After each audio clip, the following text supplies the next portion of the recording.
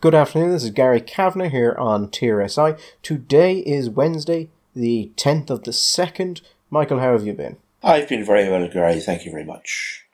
Okay, let's go right into it. We've got a good list of medical negligence, humiliation, and not all of it comes from the HSE this time. The Irish vaccination programme launched 5 weeks ago, and we're, according to the CEO of the HSE, 3 months behind schedule. Yeah, you have to say, it's kind of an achievement to be 5 weeks into a programme and to already be 3 months behind. So for every week of work we did, we lost 2.5 weeks. That doesn't seem possible. I mean, that's not how things work. That's not how maths works. Well, you remember I don't know who did it, but a little while ago, a few weeks ago, they released an app where you could go in, put in your details, and it would give you a rough idea when you could expect to receive your first shot. So I did that, and it said the 11th of April. Now we're talking about, when are they talking about over 75s? I'll put it this way, on the basis of when they're going to finish, when they're hoping to maybe finish vaccinating over 75s, it's not going to be the 11th of April for Michael. No, you're going to be a while, Michael. Unless I can get hold of a birth cert that I can slightly fiddle. It's terrible when everything is counted. Back in the day, I think it was somewhere between 1901 and 1911, they introduced the old age pension. I think it was that Liberal government, that Lloyd George Liberal government, probably. Or one, and maybe it was, maybe when the Killing Home Road, one of those nice Tory governments in that period. And it has created anomalies that have puzzled some historians, where people suddenly got older between 1901 and 1911 because they suddenly backdated their birth. Some of these people genuinely may not have known when they were born. A lot of people, it's odd for us to think of that, but a lot of, at the time, birthdays weren't a big deal, and people didn't really know necessarily when they were born. It wasn't, why would you care? But I wonder if you're sort of on the cusp, if people are out there just getting their long birth certs out and just changing that 6 into a 5, a bit of Tipp-Ex, damp it out somehow, because it's not looking rapid at the moment, is it? It's going quite slowly. I mean, I saw there the other day, and I didn't chase it up, that Britain has done more vaccines than the entirety of the EU added together. Yeah, it's only 12.8 million against a little bit less, but that's one country of whatever, 70 odd something million. Not 340 odd million, though. No. I mean, if you think the population of the North is it half of ours, less than half of ours? And so far they have vaccinated, I think 303,000 have got their first jab, and another 27,000 have got both jabs. And you know what? By the time we're hitting into April and May, and I find I really, really don't like the idea of talking like that, it's going to start looking very peculiar when you're going to have people, the North.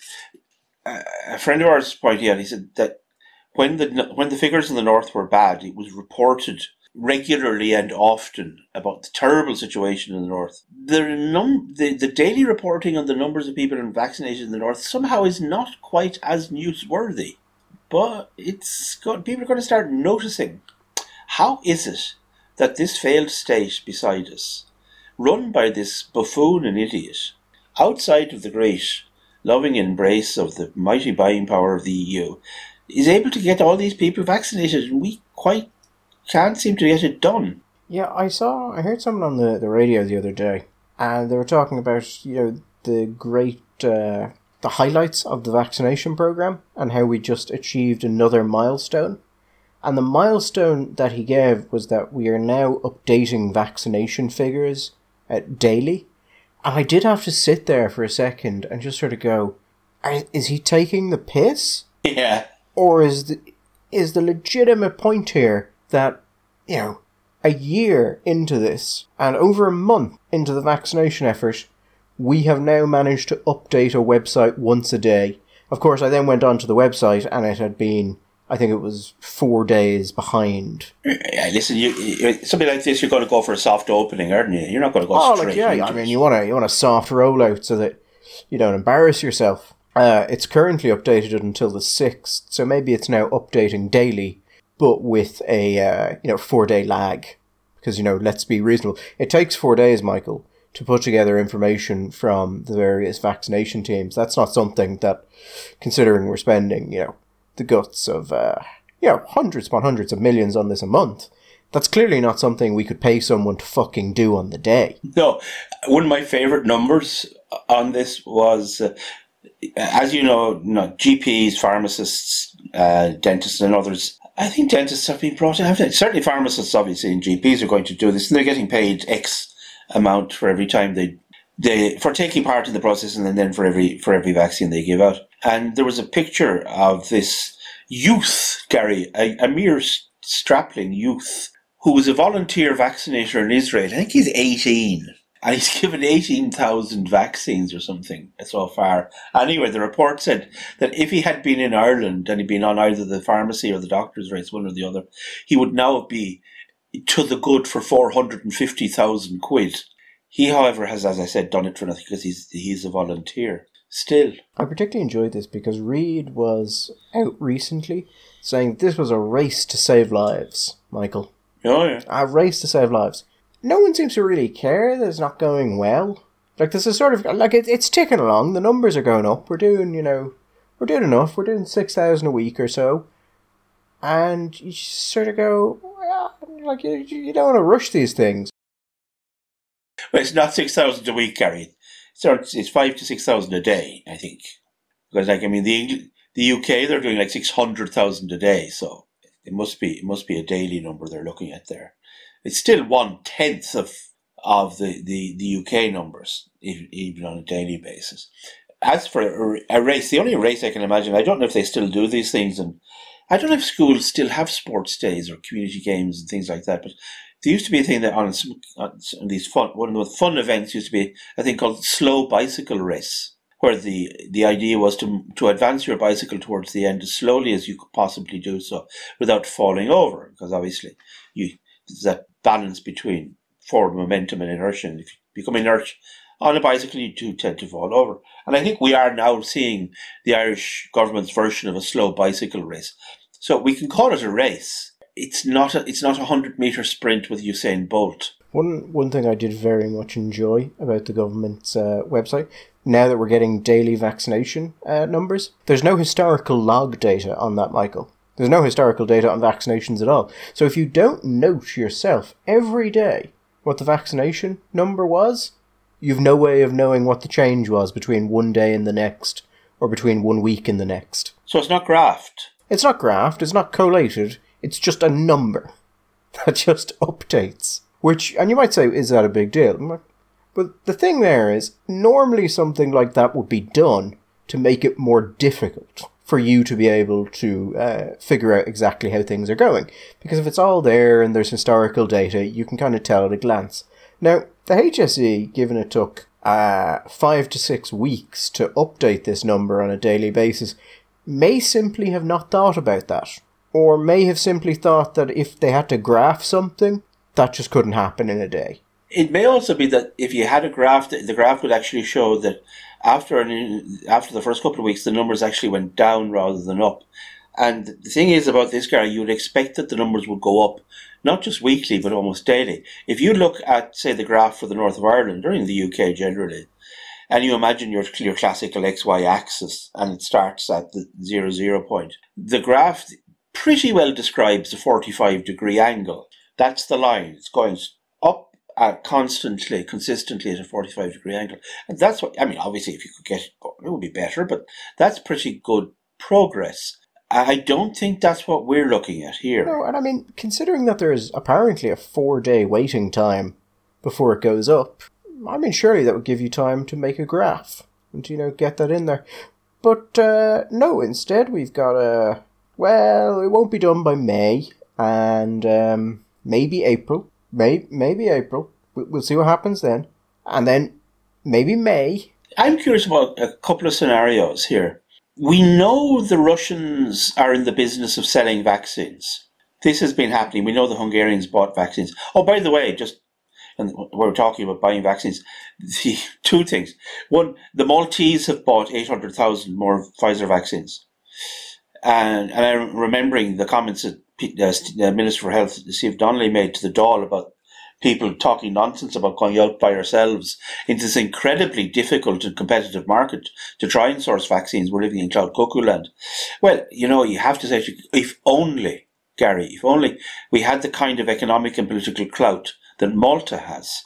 I mean, Michael, don't be crazy. Malta is a powerhouse. Malta is central to the Mediterranean. It controls all that traffic coming in from the Atlantic, going down to the Suez Canal.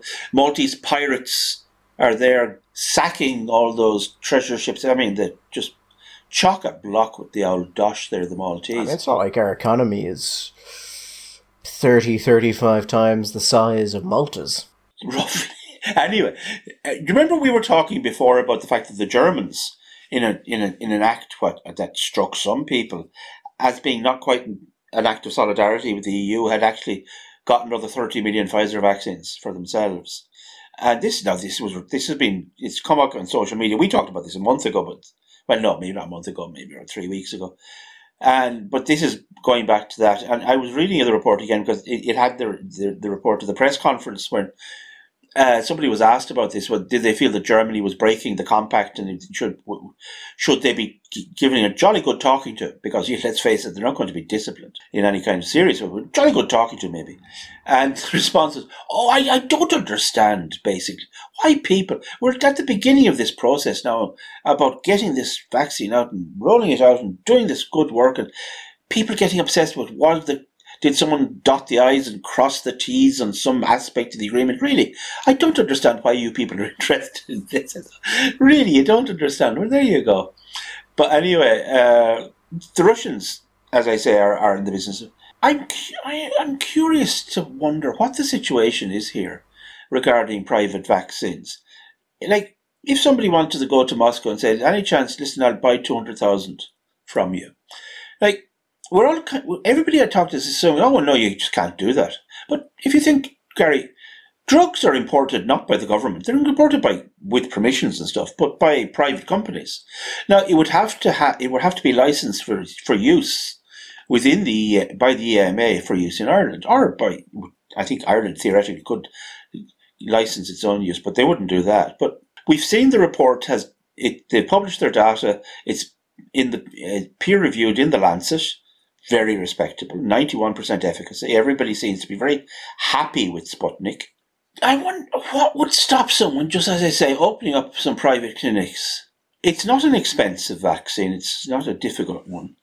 And I'm sure that you could make an absolute killing. I mean, people would pay serious dollars. The other thing is, somebody pointed out, going on the basis of how slowly it's going here, the Brits are going to have excess vaccines. There's no doubt about that. And they're going to have them sooner rather than later. They had announced that previously they believed it was going to be May before they hit the target of vaccinating everybody over the age of 50. However, 50 is the age because kind of they draw the line at 50, because if you can vaccinate everybody over the age of 50, you reduce deaths by 99%, because age is such a strong factor in lethality with this virus. Over 50 is vaccinated, you reduce lethality. The death rate goes down, 99% gone. Now, Boris recently said that they think that they could get this done by April, Gary. And they're saying that there's a very real chance that that could mean that, for example, you would be able to go to the north and go into a pharmacy and just pay for it, buy it. And presumably not at exorbitant prices, because it would be the UK within their NHS system. What would the situation be there, I wonder? Would that cause ructions? Martin said that wouldn't be allowed, that it wouldn't be allowed to privately import the vaccine. However, what I do wonder here, and I think you may have a question here, is did he actually put anything in legislation to stop that? And if you were able to import it, what would they do? And also, if there's an agreement, I absolutely don't know. So we know that health is a particular competence, but we also know that the EU is a free trade. If you can import this, and buy, if you could buy this in Italy, say, right?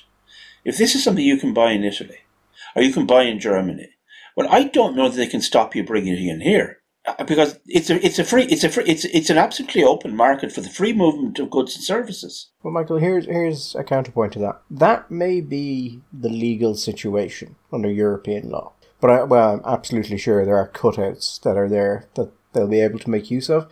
But even if it was the case, and legally under European law there could be no restriction on this, there will be restrictions put on this. And absolutely no response from Europe will happen. I'm sure that you're right that would be the. But what I'm imagining here is, imagine the scene. Guy goes and says, "Okay, I have bought 200,000, 500,000 vaccines. I have an agreement with the Russians to buy these at, let's say he's paying $10 a pop, right?" Now, Pfizer, I think its top price was around $25. So, and this is a much less expensive. We'll say $10. I have no idea. Maybe it's more. And I'm going to sell them for 50 quid. But the government won't let me. The government won't let me buy these and have these used in the Blacklock Clinic or the Beacon or the Hermitage or in your local GPs. In other words, administered, everything above board, everything done by. I just wonder, what would the reaction of Joe Public be to be told, this guy wants to give you an opportunity to go and get vaccinated, but no, we've decided we're not going to let him do that. I'd like to see that happen. I'm just curious to see what the reaction to that would be. That would be interesting. There was actually, not related to the vaccination, but related to COVID-19, there was something I saw. It was actually the end of January, but I forgot to talk about it then. There were a couple of professors who came out and said that they wanted to recommend that people take vitamin D to protect against COVID-19. Now, I have seen some of the research on this. It doesn't seem incredibly well supported. Like, there's some research saying that there was absolutely no difference. There were some small scale things that looked like it could make a difference, but they were small enough that I'm not sure if you can take any sort of statistical validity from them. But and there's some stuff where vitamin D was recommended and death rates fell, but you can't tell if that's due to the vitamin D or if that's due to other factors because you're using real world data. Yeah, I think there's some fairly good stuff on the vitamin D zinc combo as being generally good for resistance to viral infections.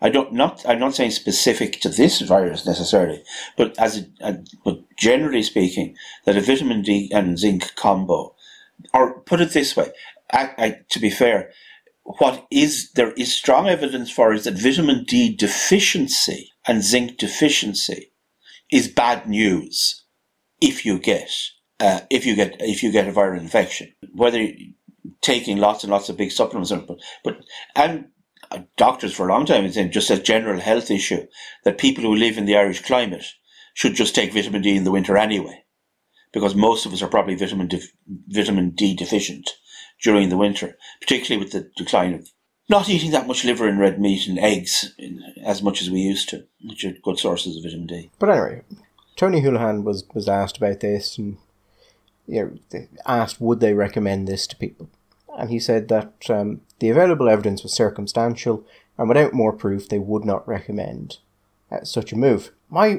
This brings us back to when we were in the early days, Michael, when you and I were saying that people should wear masks, and the advice not to wear them was wrong, and also misunderstood risk in pretty bad ways. Yeah, the engineer versus the doctor. Yeah, and that to me seems to be another fine example of that. Because let's say vitamin D does nothing, and the government comes out and says, this may help, we would recommend you take it.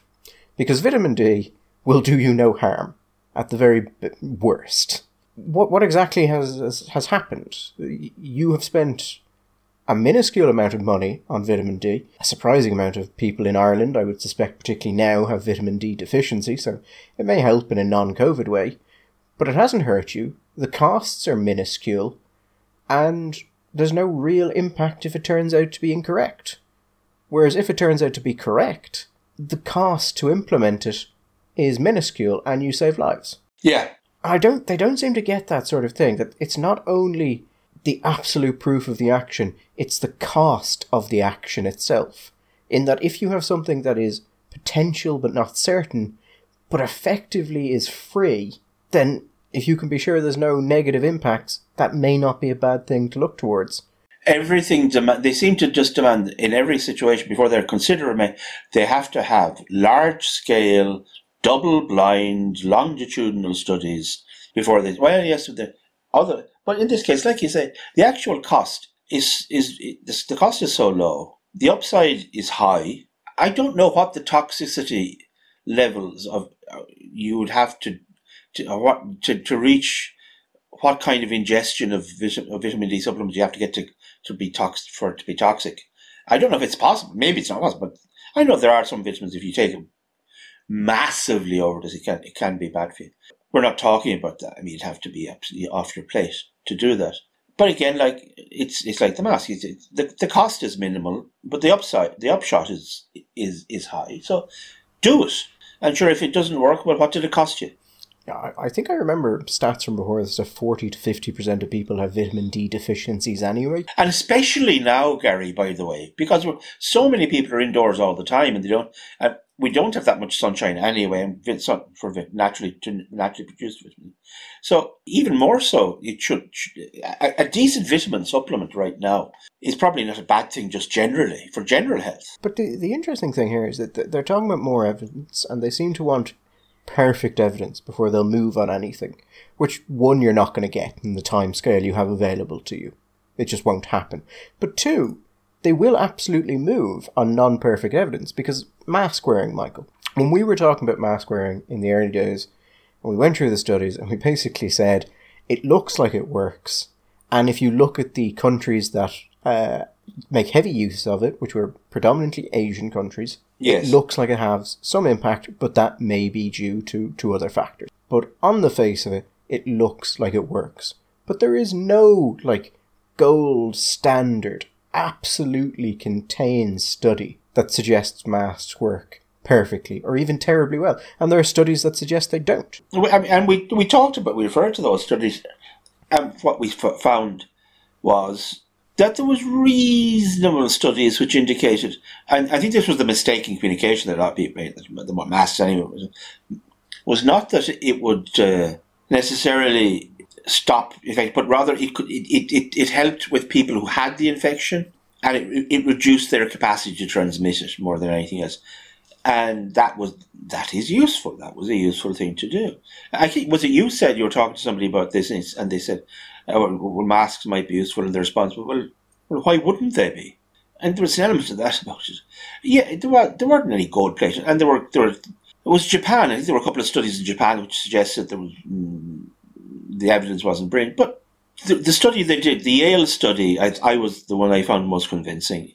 And they had looked at a lot of meta-study. They did a meta-analysis about a lot of the studies, and they said, you know what? Okay, it's nowhere near 100% or 90% protection or cutting down on transmission, but it's possible that there could be anywhere between a 10% to a 40% or 50% reduction. And that's worth having. And also the per unit cost is very low. If it turns out that it doesn't do much, it only does a little bit, it still hasn't really cost you anything, bar some social discomfort. In the most part. Oh, but it has, Gary, because the government has succeeded in taking your face away and turning you into a drone and making you therefore more compliant and biddable and basically getting us ready for Animal Farm. It may be because I grew up reading William Gibson and cyberpunk stuff, but I quite like the aesthetic of them. Yeah. As we said before, it's been really weird going from the people who were talking about masks when the public health advice was not only that they didn't work, but that they could kill you, to actually, no, you should absolutely be wearing masks, to this evangelical, anyone who says there's any issues with masks is not just mad, they're bad. And it's just a very, just on a dime we went from, no, in fact they may kill your entire family, to you're a monster if you don't wear one. Do you remember there was this belief that if people were wearing masks, they would become so relaxed and so blasé about it, that they'd end up going around infecting people all over the place because of the terrible sense of security masks would give them. I have to say, the general opinion and I don't maybe have the highest opinion myself of the demos of the great unwashed, of which we are a part, but they have a very low opinion of people in their belief of, like, it's the same logic that goes behind the fact that they absolutely will not use antigen testing for rapid testing. Because again, it'll be because, people will get false confidence from this and they'll use it too much and they'll go off and they'll kill their granny. Killing grannies is a big thing.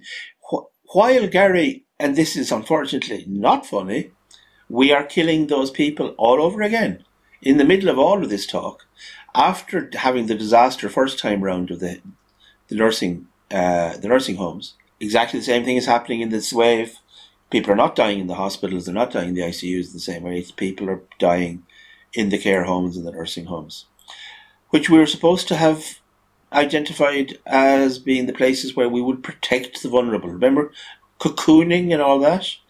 Well, the cocoons have apparently unraveled, but there you go. Yeah, but yeah, it's got to the stage now. I mean, the idea of you and maybe there's a reason for it, and I don't know, but now you look at jockeys. I've said this before. You see jockeys at the backs of horses riding outdoors at 40 miles an hour in the sleet and rain, and they're wearing masks. And I would love somebody to actually do the mathematics for me and work out the likelihood or the possibility of contracting the virus while sitting on a horse going at 40 miles an hour. I mean, speaking about testing there and why, we can't give people testing because they'll be all over the place. I remember reading, it was the HSE put it up. The HSE have a service called the National Health Library and Knowledge Service. And they had put up what they thought the false negative rate was on PCR testing. Now, for those who don't know, the false negative rate is if you take a test for a disease and you have it. A false positive is or false negative is if it comes back and says you don't have it. What they said was that a systematic review of the accuracy of the tests reported false negative rates of between 2 and 29%. Yeah. This is the PCR test. This is the PCR test. Which, by the way, is one of the major problems with some of the zero COVID approaches. Because if you've got, let's say, a 30% false negative rate, it's going to be very hard to deal with that. I had a conversation, I did an interview with a guy called Dr. Paul Cullen. He's a professor in Germany, Irish man, but working in Germany. And he runs a couple of labs in Germany, testing all sorts of things and everything. And he was of the opinion the PCR test is actually remarkably accurate, but there is that to the extent that there's a problem with it, it's a user problem rather than a test problem. But you have users, so that's the nature of the beast. But speaking of things that are just taking way too long to do, the Children's Hospital, Michael. Well, all I can say is thank God for the pandemic, because at least we'll have a good excuse.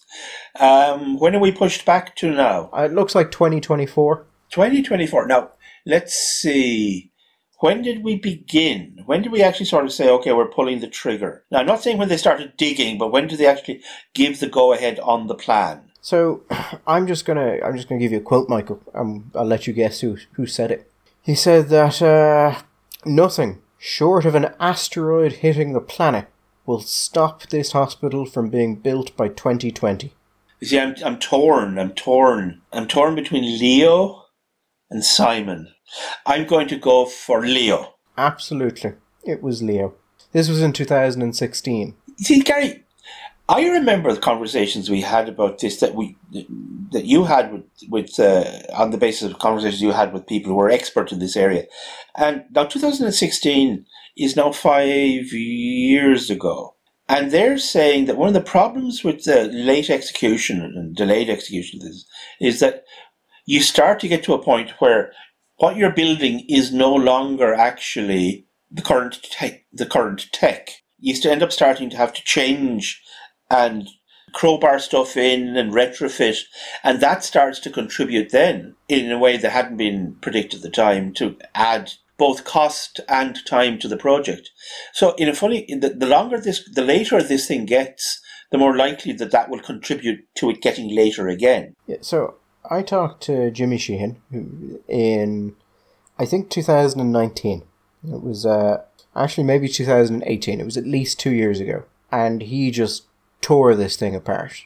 Hospital apparently should never take even 2 years to build, because you design around the equipment, and if you wait too long, your equipment is out of date and you have to redesign the entire thing. And we're on what now, Michael? Oh, he also actually in it said it would cost over 2 billion euros. I think he said there was no way it was coming in under less than 2.1.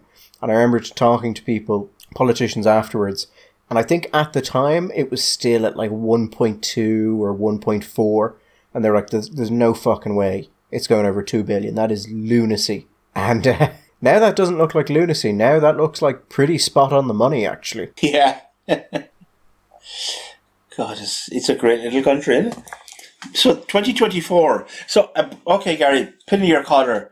I know you have a box there underneath the table full of bitcoins. How many of your bitcoins would you put on this being done by 2024? As an open and seeing patients? Yes. I mean, Michael, it has to open at some point. Like, it physically has to open. But does it? Does it really? I mean, they keep building it, so presumably that has to finish. Like, you can't like fractally build a hospital. Maybe you come to a point where you have a new Minister for Health who takes a completely different view and says, do you know what? We're just indulging these sick children. In the old days, we didn't used to have sick children at all. They were just told to just walk it off, run around the block, have a drink of water, you'll be grand. And it would only just coddling. It's just modern coddling of children, building hospitals like this for them. Oh, Jesus, Michael, do you remember when the when the Department of Finance official ended up serving on the board of the... Oh, that was my absolute favourite. That was my absolute brilliant, yeah. This official, a very high-ranking official in the Department of Finance, ended up working on the board overseeing the children's He was the hospital. secretary of the department, Yeah, wasn't it was the secretary of the Department of Finance, of which there were apparently two, which is part of the problem. And then Finance was saying that they hadn't been informed of the cost overruns. And when people pointed out that the secretary of the department was on the board, they said he was there in a personal capacity. And so the secretary of the Department of Finance was on this massive project. What has he done in his life, though? What else does he do? Well, you know, some people do ornithology, some people do watercolour, some people collect stamps. This man, obviously, what he likes to do to relax in his rare, I'm sure, time off, is to sit on the boards of large government infrastructure projects. And just, obviously, he's not going to... The last thing you're going to do is go back into the office and be the boring guy who doesn't talk about anything except his children or his new car or his hobby. Oh, I went painting. He doesn't want to be that guy. He's not going to come back and say to Pascal, you never realize so far the overrun is 700 million. And I don't think it could, I think it could, he doesn't want to be that guy. He's there in a private... He's there in a private capacity. I loved when they said it, because it was as if they thought there would be no follow-on questions. And Michael, like a doctor who tells a crippled man he's never going to walk again, several years later, looking back, I have to commend them on their spot-on judgment. There were no follow-on questions. There was just... There were none. In another country, that would have been embroidered on the front pages of the newspapers. I loved it, though, because you sort of go, well, there's a point for the Secretary of the Department of Finance to be on the board to look at the costs. Yeah, absolutely. There's not really a point for him to be there in a personal capacity, given that he doesn't seem to do anything else.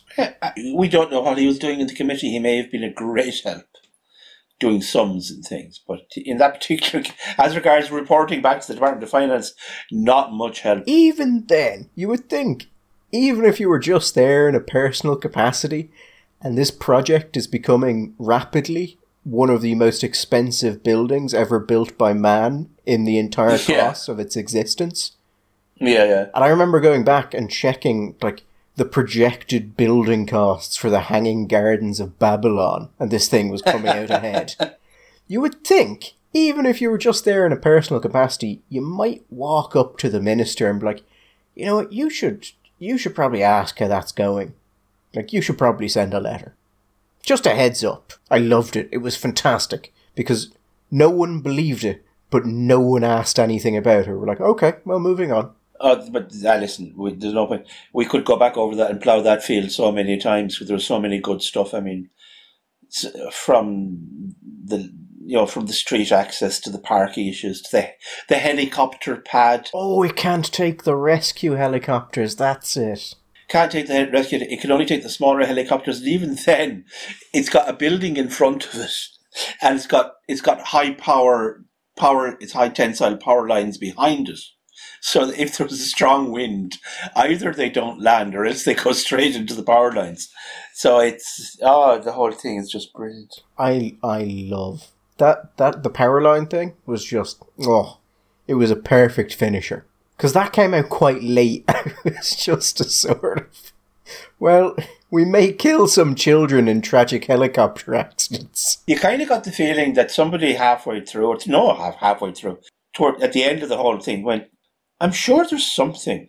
Like when you see those scenes where people are doing out, the tables at some kind of an event or a wedding or something, and they're putting all the name cards. They're looking perfect.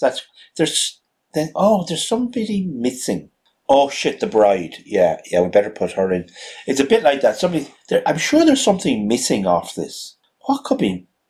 And somebody said, where's the helicopter going? The helicopter! Yeah, right. Because we built it in a place incredibly prone to congestion, and so that might be necessary sometimes to save the lives of children. And yeah, oh god.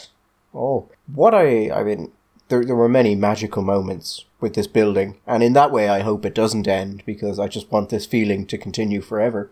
I wonder, is that still open? I mean, that Greenfield site down in Blanchardstown, has anybody built on that yet? You see, Michael, yes, there was a Greenfield site down there, and yes, I think Jimmy Sheehan may have offered something and may have made certain offers of land, or may have offered to come on and as the only person in Ireland who'd built multiple hospitals in time and under budget to help build the project, I think for free.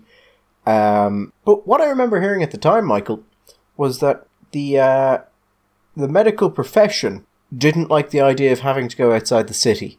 And so it was made clear that they would prefer a city centre location, not one built on a motorway in Blanchardstown. Which is very interesting, and actually I just remember it there. If you go back to the earliest discussion documents where they're going through which site is most, would have been the best fit, Leo Varadkar wrote to them to ask them to reconsider the Blanchardstown site, because it's in his constituency. But by the time he became Taoiseach, it was already a fucking mess. It's funny, Bertie Ahern basically said, he didn't quite say it. Bertie, as we know, because it was strangely in his constituency, advocated the site around the Mater, I believe, wasn't it? And everybody poo-pooed and laughed at him. Bertie's just trying to get in his constituency. Well, he was being interviewed a little while ago, and he basically said, y'all laughed at me then, you're not laughing now. Anyway, in other news, Gary, medical news. Yes, so the Irish Congress of GPs have had a little bit of trouble with their transgender health guidelines. Yes. I know people have been writing to them about them. I wrote to them a while ago, and shortly after I wrote to them, they removed the guidelines. They didn't respond to any of my things, although I did have some hilarious back and forths with their press office, which mostly consisted of me going, I'm going to say the following thing, them going, no, you can't say that, and me going, well, why not? Right. And then sort of a stuttering noise for a while, like a lawnmower trying to restart. Yeah, my impression from talking to you when this was starting up was the initial response wasn't so much stuttering as, I'm too busy to talk to you, and go away. Yes. But that tone changed when the questions became explicit. You said they'd been having trouble. Yeah, they've been having trouble from troublemakers, let's face it. Muckrakers, Gary, muckrakers like you, who give journalism a bad name. I know, so they had made certain claims about the reversibility of certain treatments, which don't look to be reversible. And Now they've gone back and edited those claims out, Michael, saying that the publication of a report that came out a month before they published their report means they have to take those things into account. I think they didn't think anyone else would go back and Google when the other report was released. And come on now, Gary. Listen, this was anybody who was paying attention. Now, maybe they're going on the basis that nobody's paying attention anyway, full stop, to this issue. But they must have understood that if anybody was paying attention, the issue about the reversibility and not reversibility was something which had rather cropped up during the Tavistock court case in the High Court in England. Yeah, it's popped up in several places, and I mean, the NHS had changed their views on it. What I think is interesting is that they've amended their documents now, and they're still not responding to me. And I've talked to a couple of other reporters who also reached out to them, and they're saying that they're basically responding to everyone with just one-liners of, we update things sometimes. It's perfectly normal. Absolutely. The thing there is that if the ICGP is now admitting that the things it told GPs were reversible are not actually reversible, that seems like a pretty monumental fuck-up. Well, you'd kind of assume, it's rather serious, you would assume that a professional organisation would be very careful in its advice regarding a medical treatment that was not... I mean, we've talked before about the tendency of doctors in the context of COVID to demand these double-blind trials with placebos, with longitudinal, with massive numbers, and all before they would commit to anything.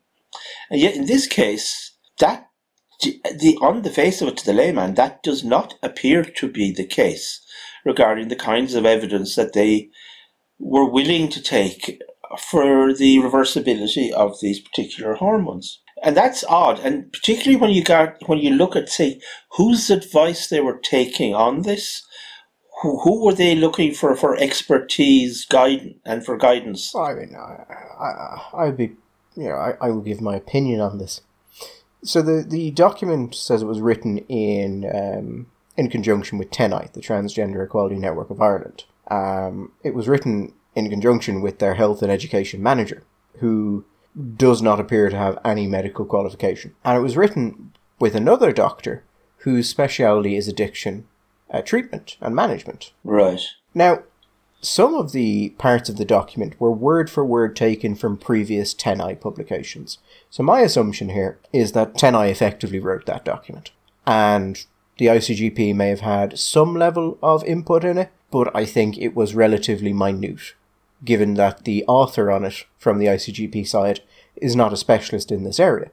So what I think they effectively did was let an advocacy group write clinical guidelines. Now, parts of the document, on the face of it, that was my assumption, and the ICGP won't respond to my questions because they basically just went dark when they realised what I was asking about, particularly when I started saying things like medical liability. That's, to be honest, leaving aside, I mean, not the issue, the central issue, the controversy itself about the treatments, and the thing that struck me as really odd was, I mean, Irish doctors, naturally enough, are very concerned about their insurance payments every year, because Ireland is a litigious country. We are a litigious people, and we have courts that pay out large sums of money to people who are found to have been damaged by negligence or poor care in any sector. I know for a group of people that are as aware as they are of the whole issue regarding correct care and management and negligence and all those issues, and the exposure that they might potentially be putting themselves to, I'm very surprised that they seem to be so, on the face of it, they relaxed about this. I think effectively what happened is TENI is a very well integrated NGO. As advocacy groups go, they're actually seem to be shockingly effective at getting involved in other organisations, state organisations. And they were basically let go. I mean, the first version of that document explicitly told GPs to consult with TENI in relation to patient treatment pathways, and did not tell them to talk to medical authorities or experts in the field, or really any organisation that would have would have anything to do with it. So I can't see that getting through an ICGP review. The only way I can see that document going out is if they basically didn't even look at it before they hit publish. Like, not to be, I don't know, I'm certainly not trying to be deliberately picky here, but like, you're a GP, okay, you have that specialisation in itself. You have to do 5 years to become a GP these days. You're not a specialist in any other area of medicine. You're not an area, transgender treatment pathways, that's a speciality in itself. But on the specific issue, they're not endocrinologists either. And surely it would be normal if you had concerns, if you were talking to a GP who had concerns about, they wanted clarity on the short term, medium term effects. Because say if you're talking to a patient, Gary, right, and you're going to prescribe a treatment for them, a course of treatments. Now I don't even know if GPs do this in this situation, but maybe this is what your patient is asking for, a particular treatment. It would be normal for you to be able to advise them. Well, if you're taking an antidepressant, well, then you may have this physical consequence or that physical consequence, and you should avoid, I don't know, drinking alcohol when you're doing this, and you should be aware that if this happens, then that's a normal thing. But if this happens, you should be careful. You come back to me and we'll have a look at it again. If you give somebody, a drug, and that's if the drug you understand, so if you're not an expert in this, surely you'd consult an endocrinologist rather than an advocacy group, no matter how well informed or expert that particular advocacy group might happen to be. They are still an advocacy group. I found that weird. Yeah, I think it was weird. Now, interestingly enough, I've sent the ICGP some more questions, Michael, which I imagine they will ignore or quietly put up a V3, possibly without noting it as a V3, because they got rid of any claims of reversibility and most of the TENI stuff is stripped out. Right. One area they didn't change it in is what's called the Dutch Protocol. Now, the Dutch Protocol originally argued that children should begin puberty blockers at age 12, cross-sex hormones at 16, and then surgery at 18. Now, once that got adopted more widely, the 12 kind of went down a bit. And that's basically the Dutch Protocol in a nutshell. That's what it says you should do. And the document says that is best practice internationally. Now, interestingly enough, the phrase that they use when talking about it comes directly from, I think, a 2017 TENI document. So it is still a word-for-word TENI phrase. But the interesting thing is, Michael, the document that they reference that claim to doesn't discuss the Dutch Protocol at all. In fact, it looks like when they went from V1 to V2, they broke their referencing and didn't bother to fix it. So I went back to the original document on the assumption that that is the correct reference. The original document, when it's talking about the Dutch Protocol, reference a comment piece on another study. So not even the study itself. But the comment piece does say that the study it's referring to should help to silence critics, is the phrasing it uses. But it doesn't say that the Dutch Protocol is the best international practice. So I went back and I read the study that the comment piece is referring to, which wasn't referred to directly, or wasn't referenced directly in the ICGP text, and that doesn't say the Dutch Protocol is best practice internationally. Mm-hmm. So it would seem to me that the ICGP is telling GPs that you should consider this to be the gold standard, and nowhere in the document they've put together have they managed to actually reference anything that says that. Every reference they've given doesn't actually say it, which would seem like a major thing, considering that the Dutch Protocol again says that children should start puberty blockers at 12 and cross-sex hormones at 16. One thing I did find was very interesting. The earliest study I could find about the Dutch Protocol, which I think doesn't even call it the Dutch Protocol, but is clearly talking about it, is a 2006 study from Amsterdam Gender Clinic. Now, what I found interesting about that, Michael, was when you go to the acknowledgement section, one of the acknowledgements, in fact the only acknowledgement in the document, is Ferring Pharmaceuticals. And they say that Ferring Pharmaceuticals financially supported studies on the treatment of adolescents with gender identity disorders. Now, that made me go and look at what Ferring Pharmaceuticals actually does, Michael. So Ferring Pharmaceuticals are a privately owned Swiss biopharmaceutical company, and they produce a drug called triptorelin, which, Michael, this may shock you, is widely used as a puberty blocker. No, I am not for a minute suggesting, nor do I believe, that there would be any sort of quid pro quo or causal connection between the two factors. But I would have thought that in a normal situation, in an academic report, that kind of thing would normally be avoided for the appearances, at the very least, the appearances of independence. That depends, Michael. Like, if you were doing something on vaping, and let's say a vaping company or a tobacco company, God help you, paid for it, that would obviously be the end of your career, and evil. But in this instance, it seems to be perfectly fine. Because a pharmaceutical company, Michael, would never lie to you. No, we know that.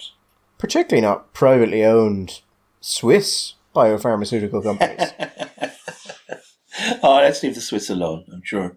They're perfectly lovely people, and all that lovely art. But anyway, it'll be interesting to see if they go for a V3, or if they just quietly correct it, or if they just decide to ignore it. Now, as I said, they are ignoring absolutely everything I put in, which is why I'm now sending everything to their press office, to the authors of the study, and the Quality and Safety and Practice Committee at the same time, just so that if something does fuck up here, Michael, I can go back and say, no, I told you. I directly told you. But if they don't fix it, and they leave that in, that's actually not a great outcome either, because you'd think they'd at least fix the referencing. I would have thought so. I just kind of feel that, if regardless of how annoying you find the reporter bring it to you, if someone goes, by the way, that claim you made is not actually supported, and all of the things you claim supported don't actually, you'd think there would just be a little bit of, we should probably fix that. Yeah, and if we have good supporting evidence, well, then we'll reference that. It will be very funny if they have to get rid of, do a V3 purely because they didn't read everything Tenai wrote. And considering it is a word-for-word copy of a previous Tenai publication, I'm going to assume it was Tenai's work.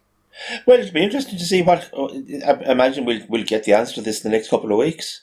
It will either stay or it'll go under another transformation. It was the fact that they had changed it became front page news on the Sunday edition of the Times.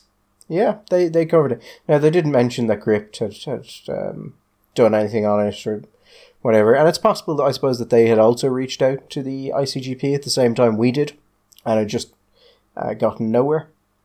But yeah, we weren't mentioned anyway. But they did put it on their front page, and it has pissed some people off royally.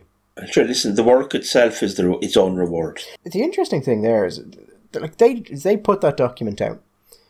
It looked, I would guess, basically without oversight. It certainly looks like it was published without oversight. You don't make those kind of changes within 2 weeks of publication if you appropriately oversee the document. I don't know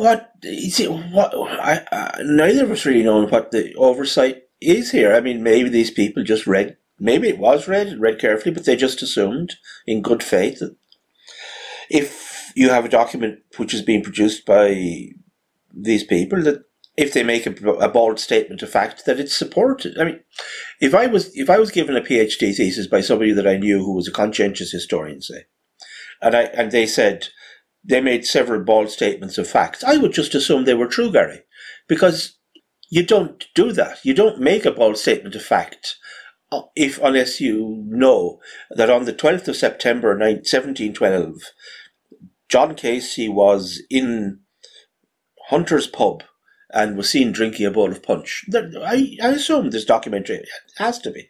Why else would you put it there? Yes, but Michael, that's perfectly fine in the average course of events. But the ICGP is a professional body for GPs. But the whole thing seems to me to be odd, Gary. I mean, everything about this seems to me. Oftentimes you look into some things like this, and you find these claims, and they'll be repeated nationally. They'll be in health literature. They'll be in everything, and then you go through the references, and you go layer by layer, and you eventually come back to some NGO's publication, And it's just, they've managed to get that claim into other things, and then the reference is no longer to the NGO. It's to the ICGP. The ICGP says these things are reversible. Yeah, say you do this and you say, oh, well, actually, this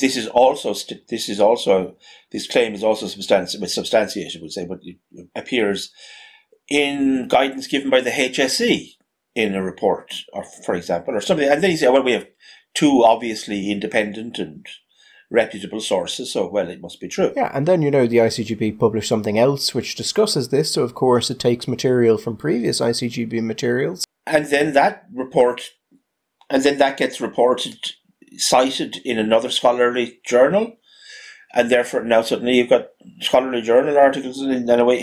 Listen, I know, and we all know. I mean, the number of stories that are current, myths that go back to over the years, I've found trying to do bits of research.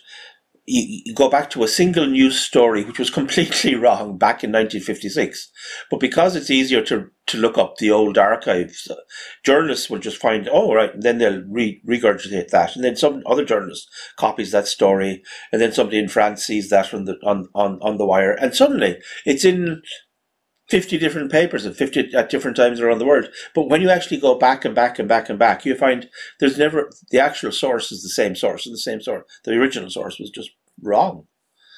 But it creates this sense of a volume of sources, a volume of people, which gives it it gives a sense of solidity to it. A claim which actually which lacks any real solidity to it. You commonly see it with journalism. One place will put up a story, and another place will effectively copy that story. They'll rewrite it so you don't know that they copied it, and they might ask someone that they know who's kind of related to it for a quote, and then they've got a different source quote, but maybe that person doesn't really know what's happening. And that happens repeatedly, and then people start referencing each other's work.